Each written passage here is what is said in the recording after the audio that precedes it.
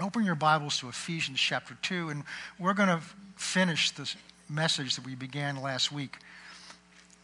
I'm not going to go back to those scriptures. I'm just going to summarize them. They're scriptures that you know well. We began to talk last week about really something we've been looking at for quite a while, which is examining what's really important. Coming to the end of a year, and that's a good time to do that. And one of the things people tend to do as they prepare for a new year or enter into a new year is go back and re-examine things, re-examine our lives, re-examine this last year and compare where we are this year to where we were last year. Maybe financially, maybe health-wise, maybe your family's condition, whatever it may be. It's a good thing to do every once in a while, to step back and examine yourselves. The Bible entreats us to do that, to check ourselves and see whether we're really in the faith or not. And to do that under the leadership of the Holy Spirit, not with the enemy talking in your ear and telling you you're a failure, you're never going to amount to anything, but more to open our eyes to see where we really are. And it's a time for sorting out what's really important and what and whether we're really living that in our life, because it's very easy in the process of life to get distracted and get our hearts off focused on the wrong things, and the Bible talks a lot about that. So we looked several weeks ago at what's really important ultimately is whether you're going to heaven or not, where you're going to spend eternity, because that's where you're going to spend eternity. You're going to spend it either in heaven or in hell, and you get to choose. And that choice is the most important choice you will ever make. And even if you've chosen heaven, it's not over then, because you've got to choose how you're going to live in heaven and what that's going to be like, because whatever that is, that's for eternity. So it's a matter of getting our priorities lined up with God's priorities. And we looked at that for several weeks from several different points of view. But last week we began to bring that focus over to this season, the Christmas season, to begin to look at, well, what's really important about Christmas. There's so many things that pressures that are on us to get presents, get them wrapped, get the right present, make sure I covered everybody. All this pressure, and then there's just the time of year it is. This is the shortest day of the year, so it's not as light as much. And we haven't seen the sun for, I don't remember when I last saw the sun. Maybe it peaked at us a few days ago, but it seems like it's been a while. And all of that kind of begins to press in on you, and it begins to can weigh you down, so that instead of being a joyous time of year, it becomes an obligation. And when that happens, something's off. We've lost touch with something. And even if it's a joyous time of year, but it can be joyous for the wrong reasons. And so we were started last week to go back and look at what is the real significance of Christmas. We just read A Christmas Story to the Children, which really says it, but in very childlike, simplistic terms. And sometimes that's what it takes for us to get. So we began to look at last week Christmas from God's point of view. And we saw that we read a little bit of the Christmas story. We read how God sent his angel Gabriel to Mary and announced that what he was going to do is give his son to the earth and to be conceived and born in her, raised by her.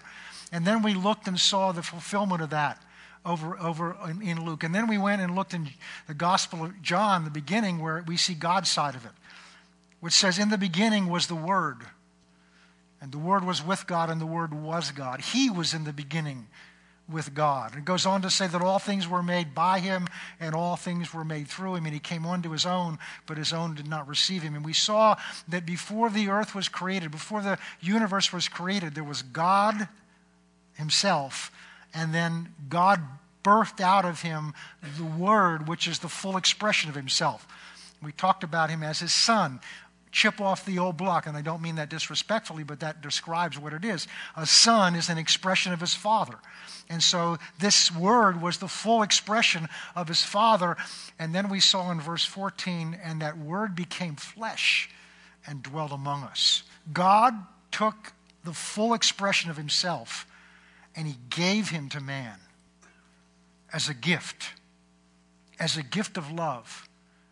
Because we were so desperately lost, not just lost, but did not have the power or the ability to even realize how lost we are. Do you realize it takes God's grace just to show you need him?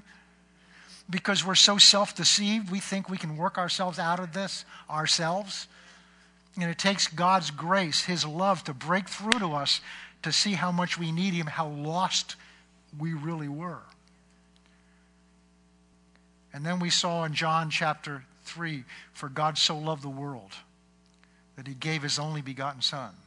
We saw that verse is not talking about the fact that God gave his son, but it's describing the extent to which God loves us. He loves us so much that he did not withhold his own son, that he gave us the very best, the most valuable, the most precious that he had because we were desperately lost. And that is the message of Christmas. The reason we give gifts is because he, first of all, gave a gift to us. So we're going to pick up now in Ephesians chapter 2 because there's a verse here we didn't get to last week, and that's very important, and then we're going to continue on with the other side of this. Ephesians chapter 2. Chapter 1 talks about that God's blessings have been given to us. And then chapter 1 ends by talking about that how God displayed his power when he raised Christ Jesus from the dead. You understand that, and of course this is not the season we're celebrating it, but in the Easter season we celebrate Christ's death, his crucifixion, his punishment, his humiliation, his crucifixion, his burial, but the most important part then is his resurrection from the dead. That God took a man that was dead and brought him to life. He was not only dead, he was dead in the place of the damned. The Bible says he descended into Hades. He would not leave, the prophecy was he would not leave his body to rot in corruption, which was hell. So in the very place of death, the seat of death, God brought him alive and raised him from the dead by a power that's called the power of the resurrection. And the end of chapter 1 talks about that God would, Paul's prayer was for the church at Ephesus, is that God would open their eyes so that they would see a number of things. And the third thing was that they would see the power that God displayed towards us when he raised Christ Jesus from the dead. Over in Philippians chapter 3, Paul prays also that God would show him that he would know Christ and he would know the power of his resurrection. So God intends for us to experience and to know something that's the power of God that can take a being that is dead, spiritually dead, and bring them alive. And that's where we were. We were spiritually dead. Your body was alive, but you were spiritually dead. Over in Genesis, where God warns them and says, look, if you eat of this tree in the middle of the garden that I'm telling you not to eat of, it says you will die, surely die. But in the Hebrew, it says, in dying you will die. Well, Adam lived for 900 years later or something like that. 700 and some years later. So he obviously didn't physically die. What we think of death didn't happen to Adam then. But what God thinks of death happened to him immediately, which is spiritual separation from God. God is life. He is the source of life. All life, whether it's this physical life we live or it's spiritual life, all that emanates from him. He is the source of life. And to be cut off from communication with that, to be cut off from a relationship for that, to be cut off from the source of that is death. And just as with physical death, there's no natural thing the medicine can do for you. Once someone is physically dead, the doctors cannot do anything longer because all their efforts ended when your body stopped, because the only thing they can do is to help your body recover itself. But once it's dead, the ability of your body to recover anything is over. It's gone. And the Bible tells us that that physical death occurs because our spirit is removed. Because the source of your physical life is the animation that comes from your spirit that's in you. But if that spirit is not connected to God, it is spiritually dead. Which means it has no connection with God, no communication with God outside of something supernatural, and no life force from God flowing in it or through it. And so when God told Adam that in dying you will die, he was talking about that spiritual death first. And eventually the physical death that caught up with his physical body, then his physical body died, and we've all been dying since that. And so when Paul writes here in the first chapter about the power of the resurrection, then in chapter 2 he talks about us. He says, and you also were dead in your sins and transgressions, walking according to the course of this world, under the leadership of the principalities and powers of darkness, among whom you still walked in the lust of our flesh. That's where we were. We could not get ourselves out of that. The very best day you ever had didn't even begin to budge in reaching towards God. We were without hope, it says over in chapter 2 later on, and without God in this world. And that's where verse 3 ends. And we're going to pick up in verse 4. But God. But God. We had nothing to offer him. Not our good intentions, not our good deeds, not our faithfulness in church, not our generosity in giving. None of those things did we have that we could offer to God that could make us alive. We had no value to him. Nothing we could do to him, for him. In fact, we were a liability to him. Deserving of utter damnation from God's perspective.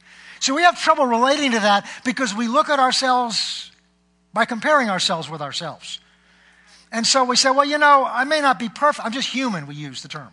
We're human. And we are. But I'm trying. My good intentions are there. You don't understand. They don't count.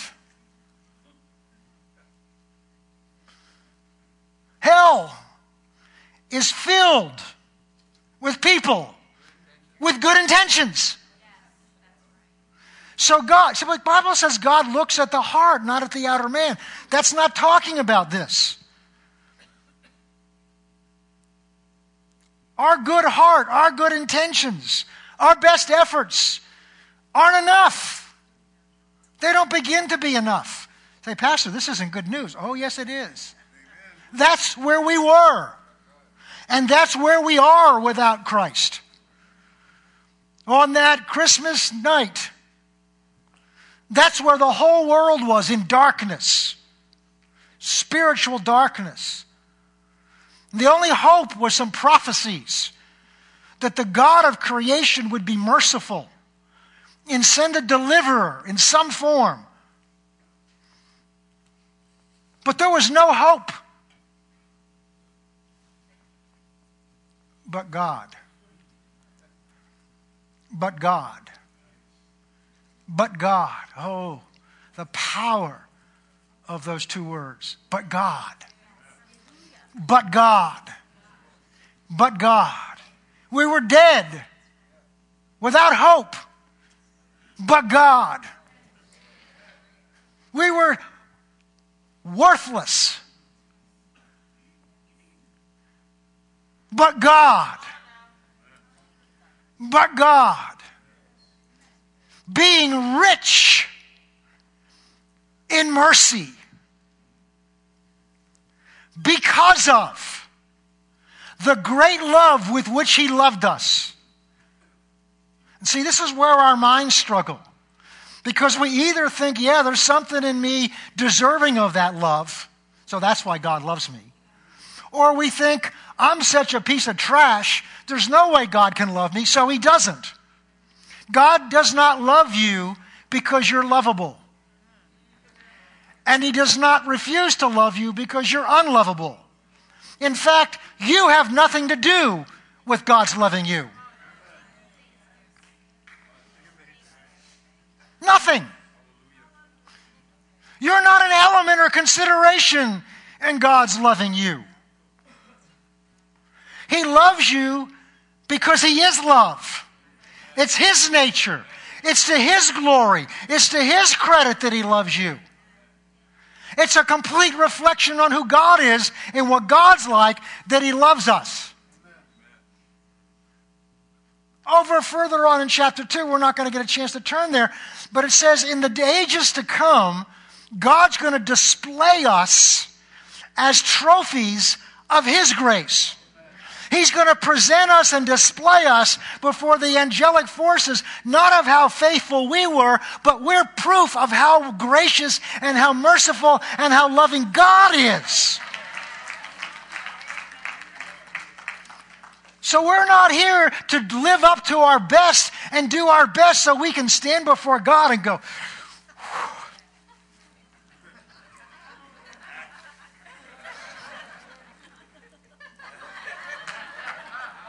No. God sees through. He sees. Whoo, he sees what's really going on inside. God says, I'm going to show that to the angelic host, and then I'm going to show what love does. Because you understand, the Bible teaches us that before this earth was ever created, before you and I were ever created, that there was a battle in heaven. I've never taught this before. There was a battle in heaven where one of the archangels, most likely, although it doesn't identify with him, named Lucifer, the son of light, most likely in charge of worship at the throne of God, an exalted position, began to take his eyes off of God as the source of his beauty and began to look at himself and say, whew, not only do I deserve to be here, but I deserve to sit next to him like the Most High. And as a result of that pride and that ambition, he led a revolt in heaven in which 1/3 of the angels followed him. So what they sought after and what he led was he exalted his own beauty, he exalted himself, and he exalted pride over God. And what God's going to do is display you and me in heaven, to show what triumphed in the end wasn't pride and ambition. What triumphed in the end was his love and his mercy and his grace. And he's going to use as witnesses, as exhibits of how merciful and how graceful he has been, you and me. Wow.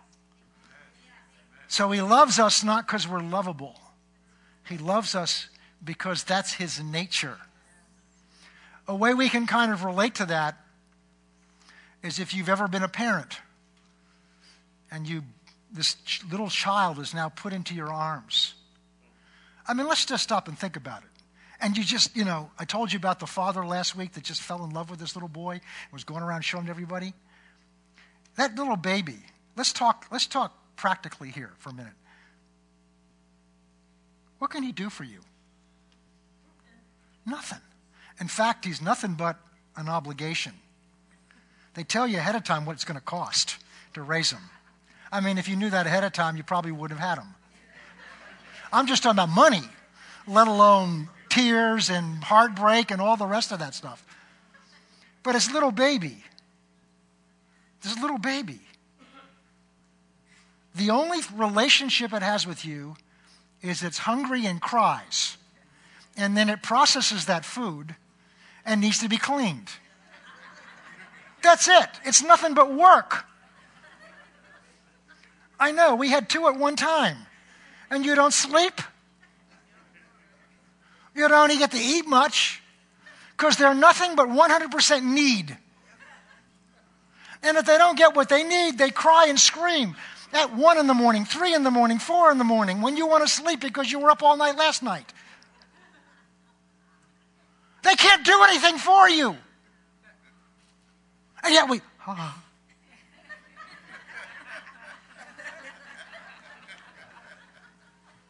Why? Because we love them. Love, that kind of love, a parent's love, isn't based on what that child can do for me. It's based on the fact that that child came from me. And in some cases, it didn't even come from you. It's adopted, and it's still, I love that child. And the Bible tells us how much more. How much more? How much more does your Father in heaven love you? If he feeds the birds of the air so that they don't ever worry about food, and he clothes the grass of the field with the beautiful flowers in spring and the different times of the year, the foliage, if he does all that and it's here today and gone tomorrow, how much more? How much more does he love you and take care of you? But God. I love the Amplified translation of this verse. But God, who being rich in mercy, in order to satisfy the great and intense love with which he loved us, when we were dead in our sins, he made us alive together with Christ Jesus. He made you alive. You didn't do anything to climb out of the grave. He made you alive when you came to Christ. Wow. Wow. For God so loved you and me. All right. You say, well, I'm not really experiencing all of that and I'm struggling with it. Well, let's go to Philippians chapter 2.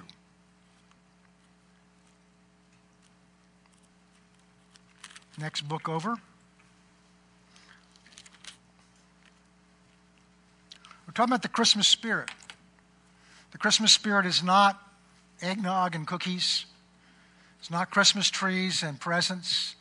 It's not the music. Those are part of enjoying it, and there's nothing wrong with that. But what we talked about last week is the problem is when the world at this particular time of year, where they even have declared truces in the past in wars, we've looked at why. What is there about this Christmas spirit that affects people this time of year? What we talked about is that they're looking for something. There's something in their heart that they're looking for that's a need that we're looking for that we're trying to satisfy with Christmas trees and parties and cookies and stories about Christmas and Santa Claus and all that stuff. The world's looking for something. And we saw last week is the danger is if you think it's in all those things, even if you get a momentary amount of pleasure or relief or satisfaction, it will not last because the day after Christmas comes. And now what? And there's often a letdown because those things don't ever satisfy. They're here to represent what God did, which is the only thing that satisfies, is the gift of his love in his Son. Philippians chapter 2. For God has so loved us that he gave his only begotten Son, that whoever should believe within him should not perish. We've talked about God's side, what God has done. He's given the very best he has for you and me. But look at verse 5. But let this mind be in you, which also was in Christ Jesus, who being in the form of God did not consider it robbery to be equal with God. We talked about that before. That's John chapter 1, verse 1. In the beginning was the Word. So when God gave his Son, he was with him and he was fully God. And not only did God give the Son, but the Son had to agree to come. And so Philippians 2 is talking about that. The Son agreed to come as the gift that God gave. Who being in the form of God did not consider it robbery to be equal with God. What that's saying is he had a right to consider himself equal with God. Why did he have that right? Because he was equal with God. Who did not consider it robbery to say that he was equal with God. Look what it says here. Verse 7. But he made himself of no reputation. What that really says in the Greek is he emptied himself of his privileges. Think about this a second.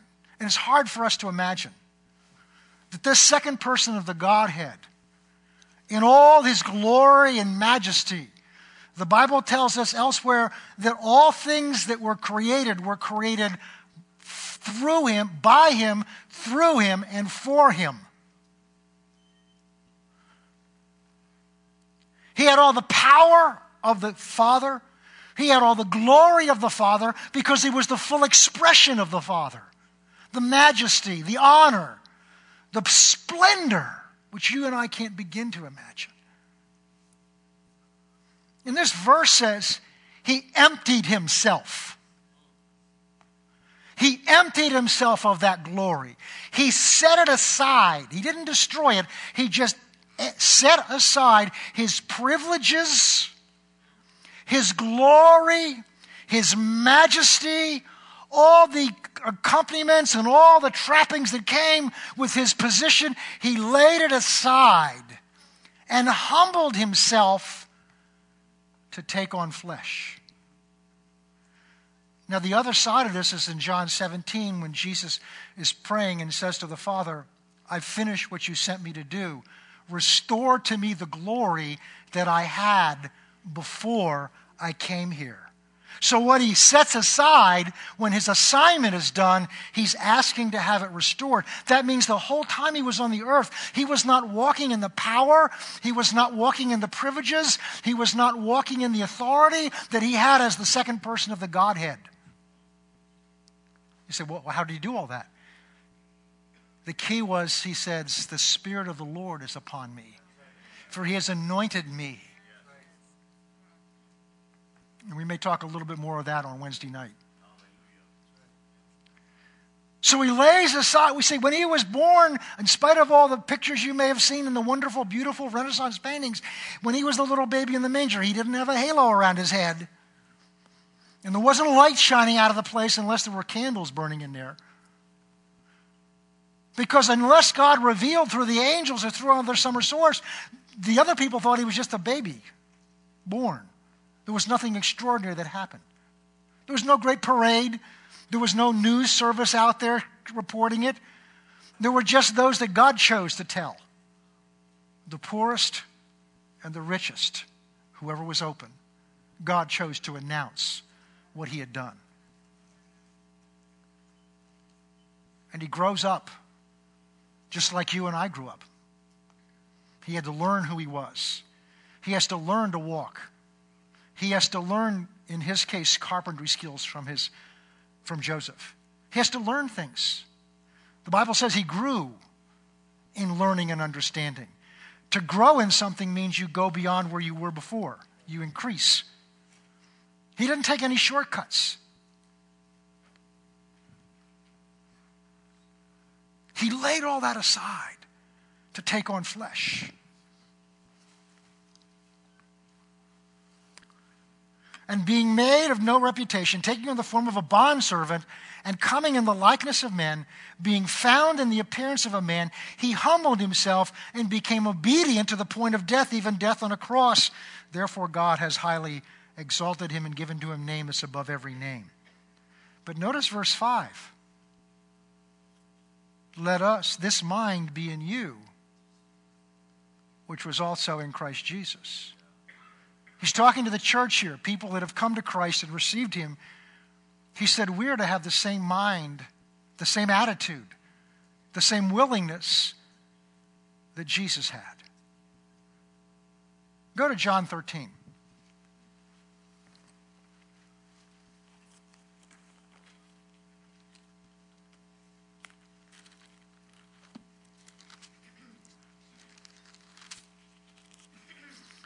Jesus is preparing his disciples that he's leaving.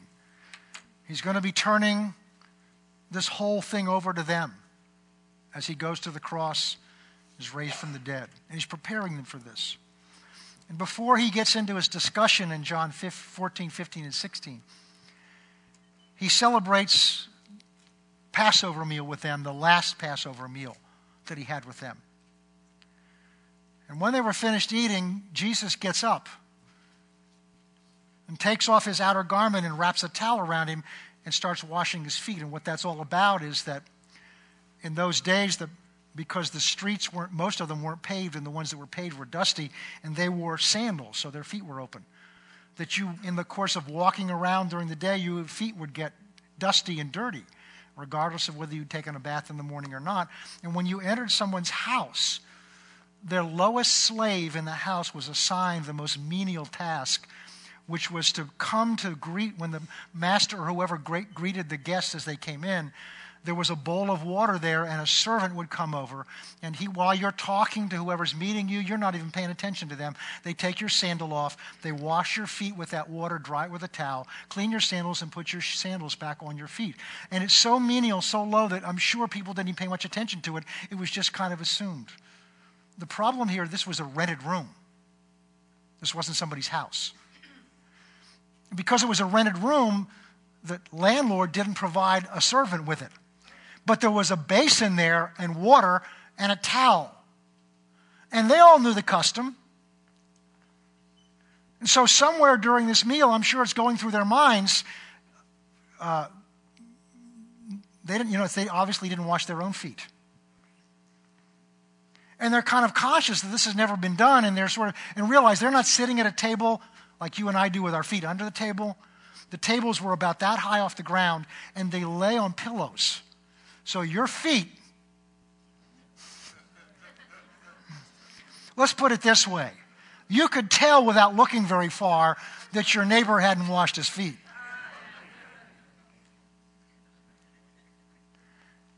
And after the meal, Jesus gets up. And I'm sure whenever he got up, their eyes, they may have been talking to each other, but their eyes kind of followed him. What's he going to do? And he goes around to wherever this basin was. He takes his outer garment off.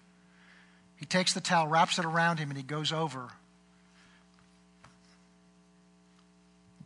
Takes their sandals off and begins to wash their feet. Now, we've been talking about how far down he came. That in heaven he laid aside his glory. Remember, everything was created through him. Even the towel and the water and the dirt that's on their feet. He laid that all aside. In the enormity, emptying, humbling of himself to just take on flesh.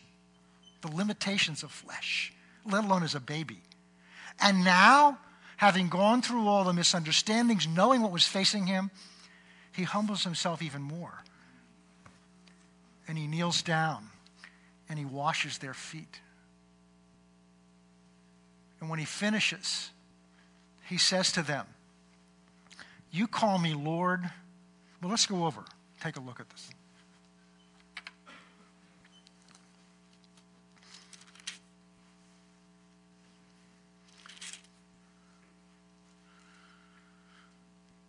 Verse 12. So when he'd washed their feet, taken his garments and sat down again, he said to them, "Do you know what I've done to you? You call me teacher and Lord, and you say, well, for so I am. If I then, your Lord and your teacher, your rabbi, have washed your feet, you ought to also wash one another's. For I've given you an example that you should do as I have done for you. Most assuredly I say to you that a servant is not greater than his master, nor is he who is sent greater than he who sent him. If you know these things, you are blessed if you do them." He was giving them a visual demonstration of what he was about to do on the cross.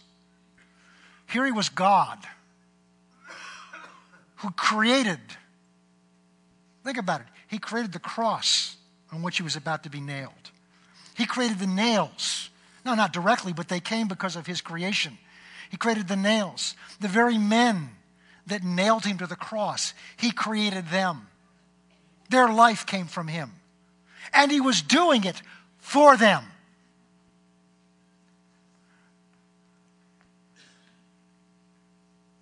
He was showing his disciples that he came. Yes, I'm Lord. I am the Lord of all creation. Yes, I am that. But as Lord, I have humbled myself, laid aside my rights and privileges so that I could meet your need. If I did that for you, how can you not go and do that for one another?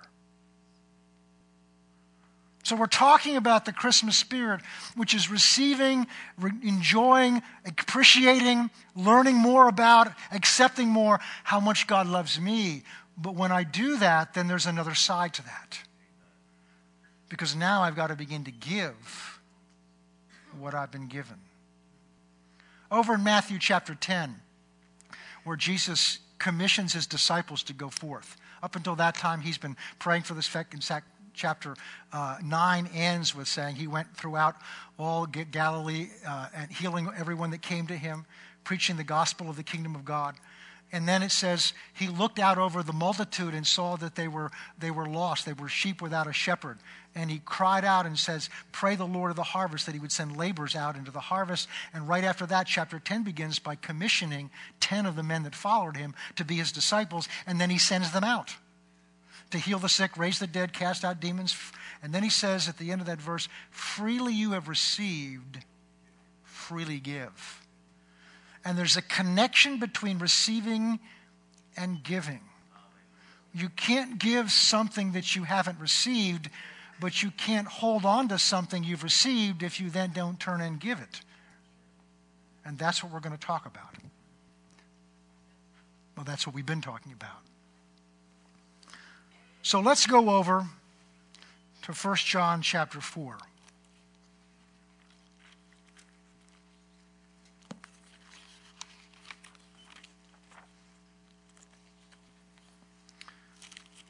The Apostle John is known as the Apostle of Love. His testimony is that refers to himself as the disciple that Jesus loved, which is interesting because Peter kept having the attitude that he was the disciple that loved Jesus. But when the push came to shove, when the crisis came, Peter's the one that denied him. John was at the foot of the cross with Jesus, his mother, and with Mary Magdalene. So it isn't your confidence in how much you love him. It's your knowledge in how much he loves you that brings it through. So John is the apostle of love. He's the one that, in this scene of the Last Supper, he's the one with his head lying on Jesus' chest. There's a closeness there. There's a knowledge there. You understand Jesus had different groups. He had the huge multitude that followed him. Then there was the 70, which was still, they were disciples of his. And we don't know a whole lot about them, but we know that in Luke chapter 10, he commissions them and sends them specifically out. In chapter 9, he commissioned the 10 and sent them out. The 12, excuse me. And now in this scene, he's meeting with the inner 12. But among those, he had 3 that were closer to him: Peter, James, and John. And that of the 3, there was a special intimacy with John. So John had a knowledge of Jesus at a different level, a knowledge of his love, a personal knowledge of it at a different level. And recognized that I'm the one that Jesus loves. By the way, you're one of the ones that Jesus loves. You just need to see yourself that way. Instead of being the one that loves Jesus, you're the one that Jesus loves, and that's why you can love Jesus. So I share that with you because John has an insight into this love that we need to see. So we're going to look in 1 John chapter 4. Well, there's so much we could do, but we're going to start in verse 7. Beloved, that's a good start right there. He's addressing people that he knows are loved. It's interesting to break that word down, beloved. It sounds like a commandment. Be loved. Be loved. Beloved, let us love one another. For love is of God, or comes from God, or is out of God.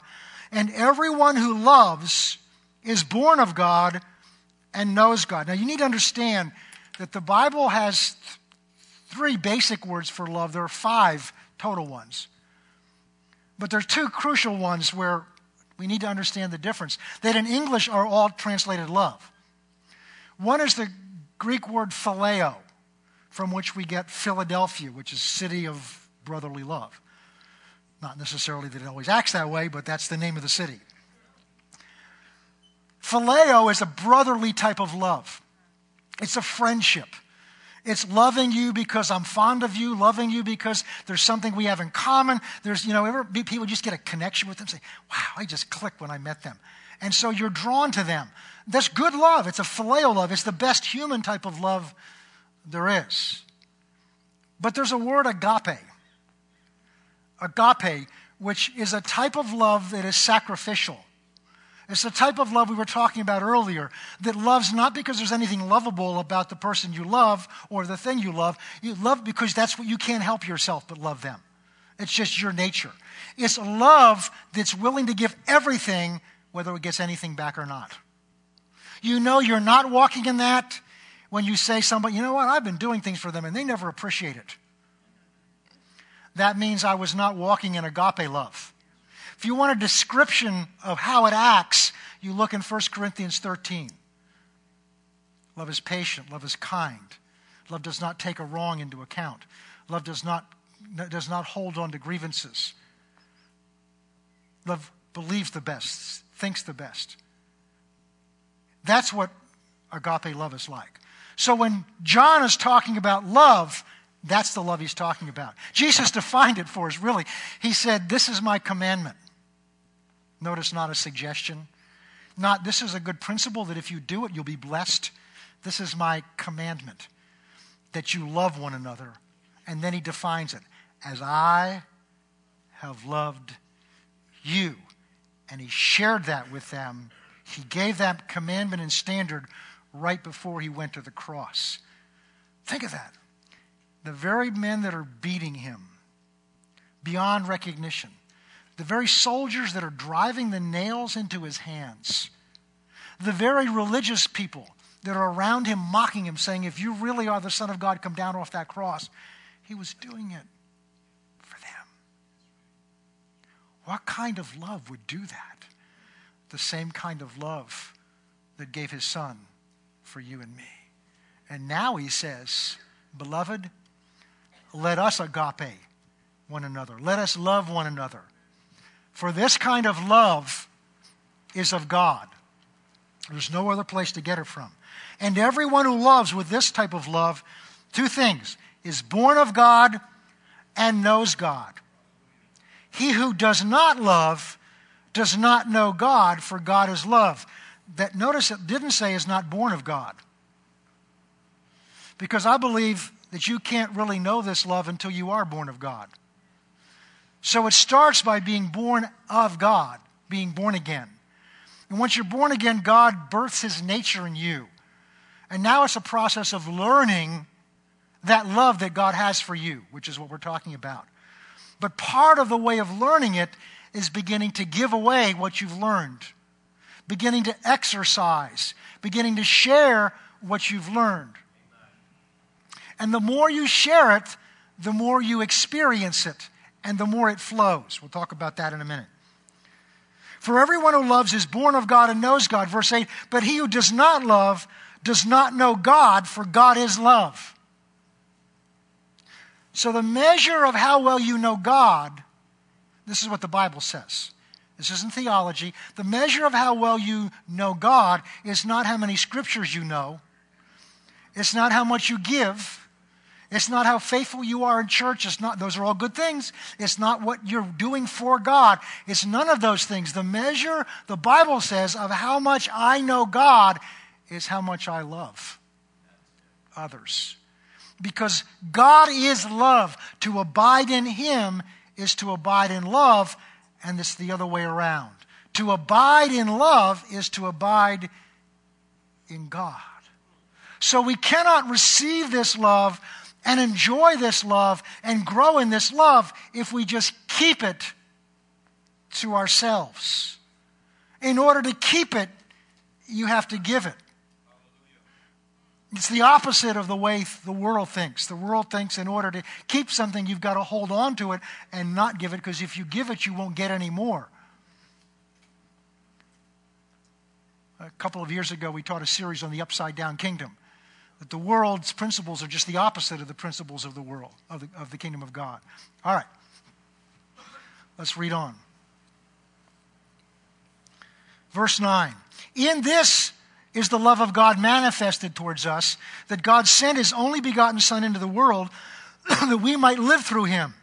In this is love, not that we love God, but that he loved us and sent his Son to be the propitiation or the payment or the satisfaction of our sins. So love is initiated by God. None of us have come to God and said, I just love you so much and now you're going to love me back. No. The only reason we can love God is because he first loved us. And the source of the love that we have to give to him, just as the source of our finances that we give to him, came from him to begin with. In the same way, the love we have to give back to him is the love we've received from him to begin with. He is the source of love. We cannot work it up, make it up. Phileo love you can, but agape love you can't. Because it goes against our flesh's nature. It's sacrificial. I don't like the word sacrifice. Sacrifice implies pain, letting go of something I want or need. But sacrifice says, I value you more than what I'm getting from this thing I'm holding on to. You're more valuable to me than this money. You're more valuable to me than this time. You're more valuable to me. And that's what God said towards you. You're more valuable to me, listen, than my son.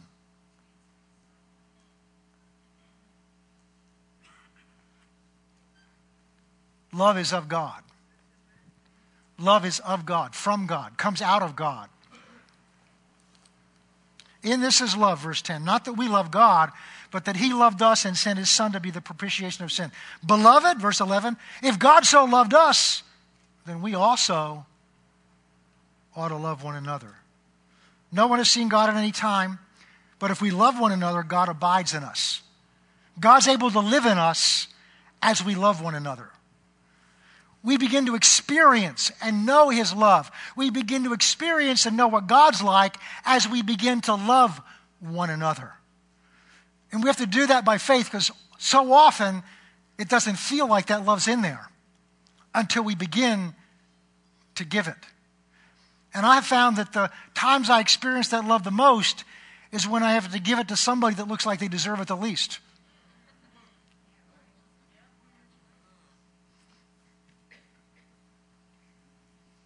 Somebody does something nice for you and you do something. I love that person because they always smile at me and they bless me. They send me cards, and they remember my birthday. I just love them.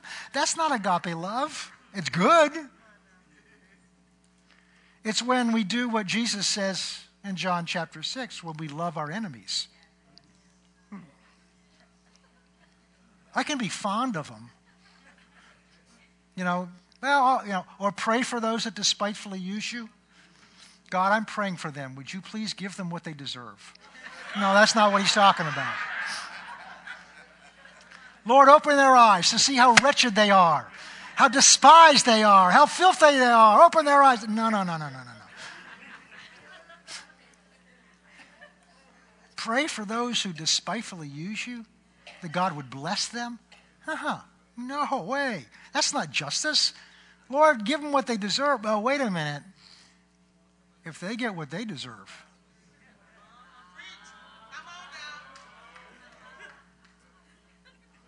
I don't want what I deserve. There's a flow to this love that we bottle up when we don't give away. All right.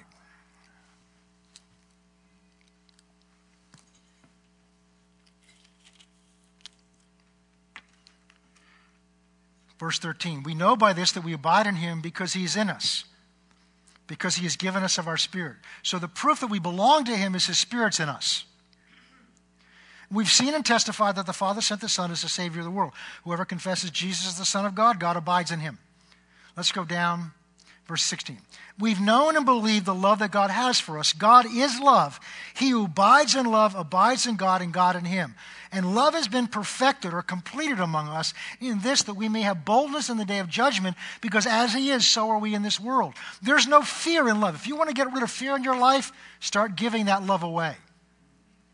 There's no fear in love, but perfected love, completed love, casts out fear, because fear involves torment. It's the torment of judgment. But he who fears has not been made perfect or complete in love.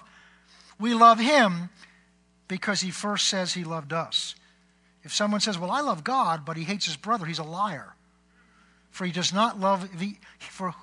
does not love his brother whom he has seen, how can he love God whom he has not seen? And this is the commandment we have from him, that he who loves God must love his brother also. The nature of love is that we can only enjoy it by sharing it. It's like electricity. Electricity only has power as it flows through the wires and flows to the toaster or the hair dryer or whatever it flows. As long as it's not being used, it lays in the wires dormant and in the walls. And the life of God and the power of God and the anointing of God, although we're children of God, lies dormant in us unless it's given away and allows God to flow through us. But with God, the more he flows through you, the more of him you get to experience. You can't outgive God.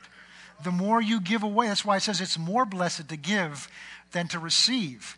Because the more you give of that love, especially when you don't want to and it feels like you can't or you shouldn't, the more you give of that, the more God's able to reveal himself to you as he flows through you.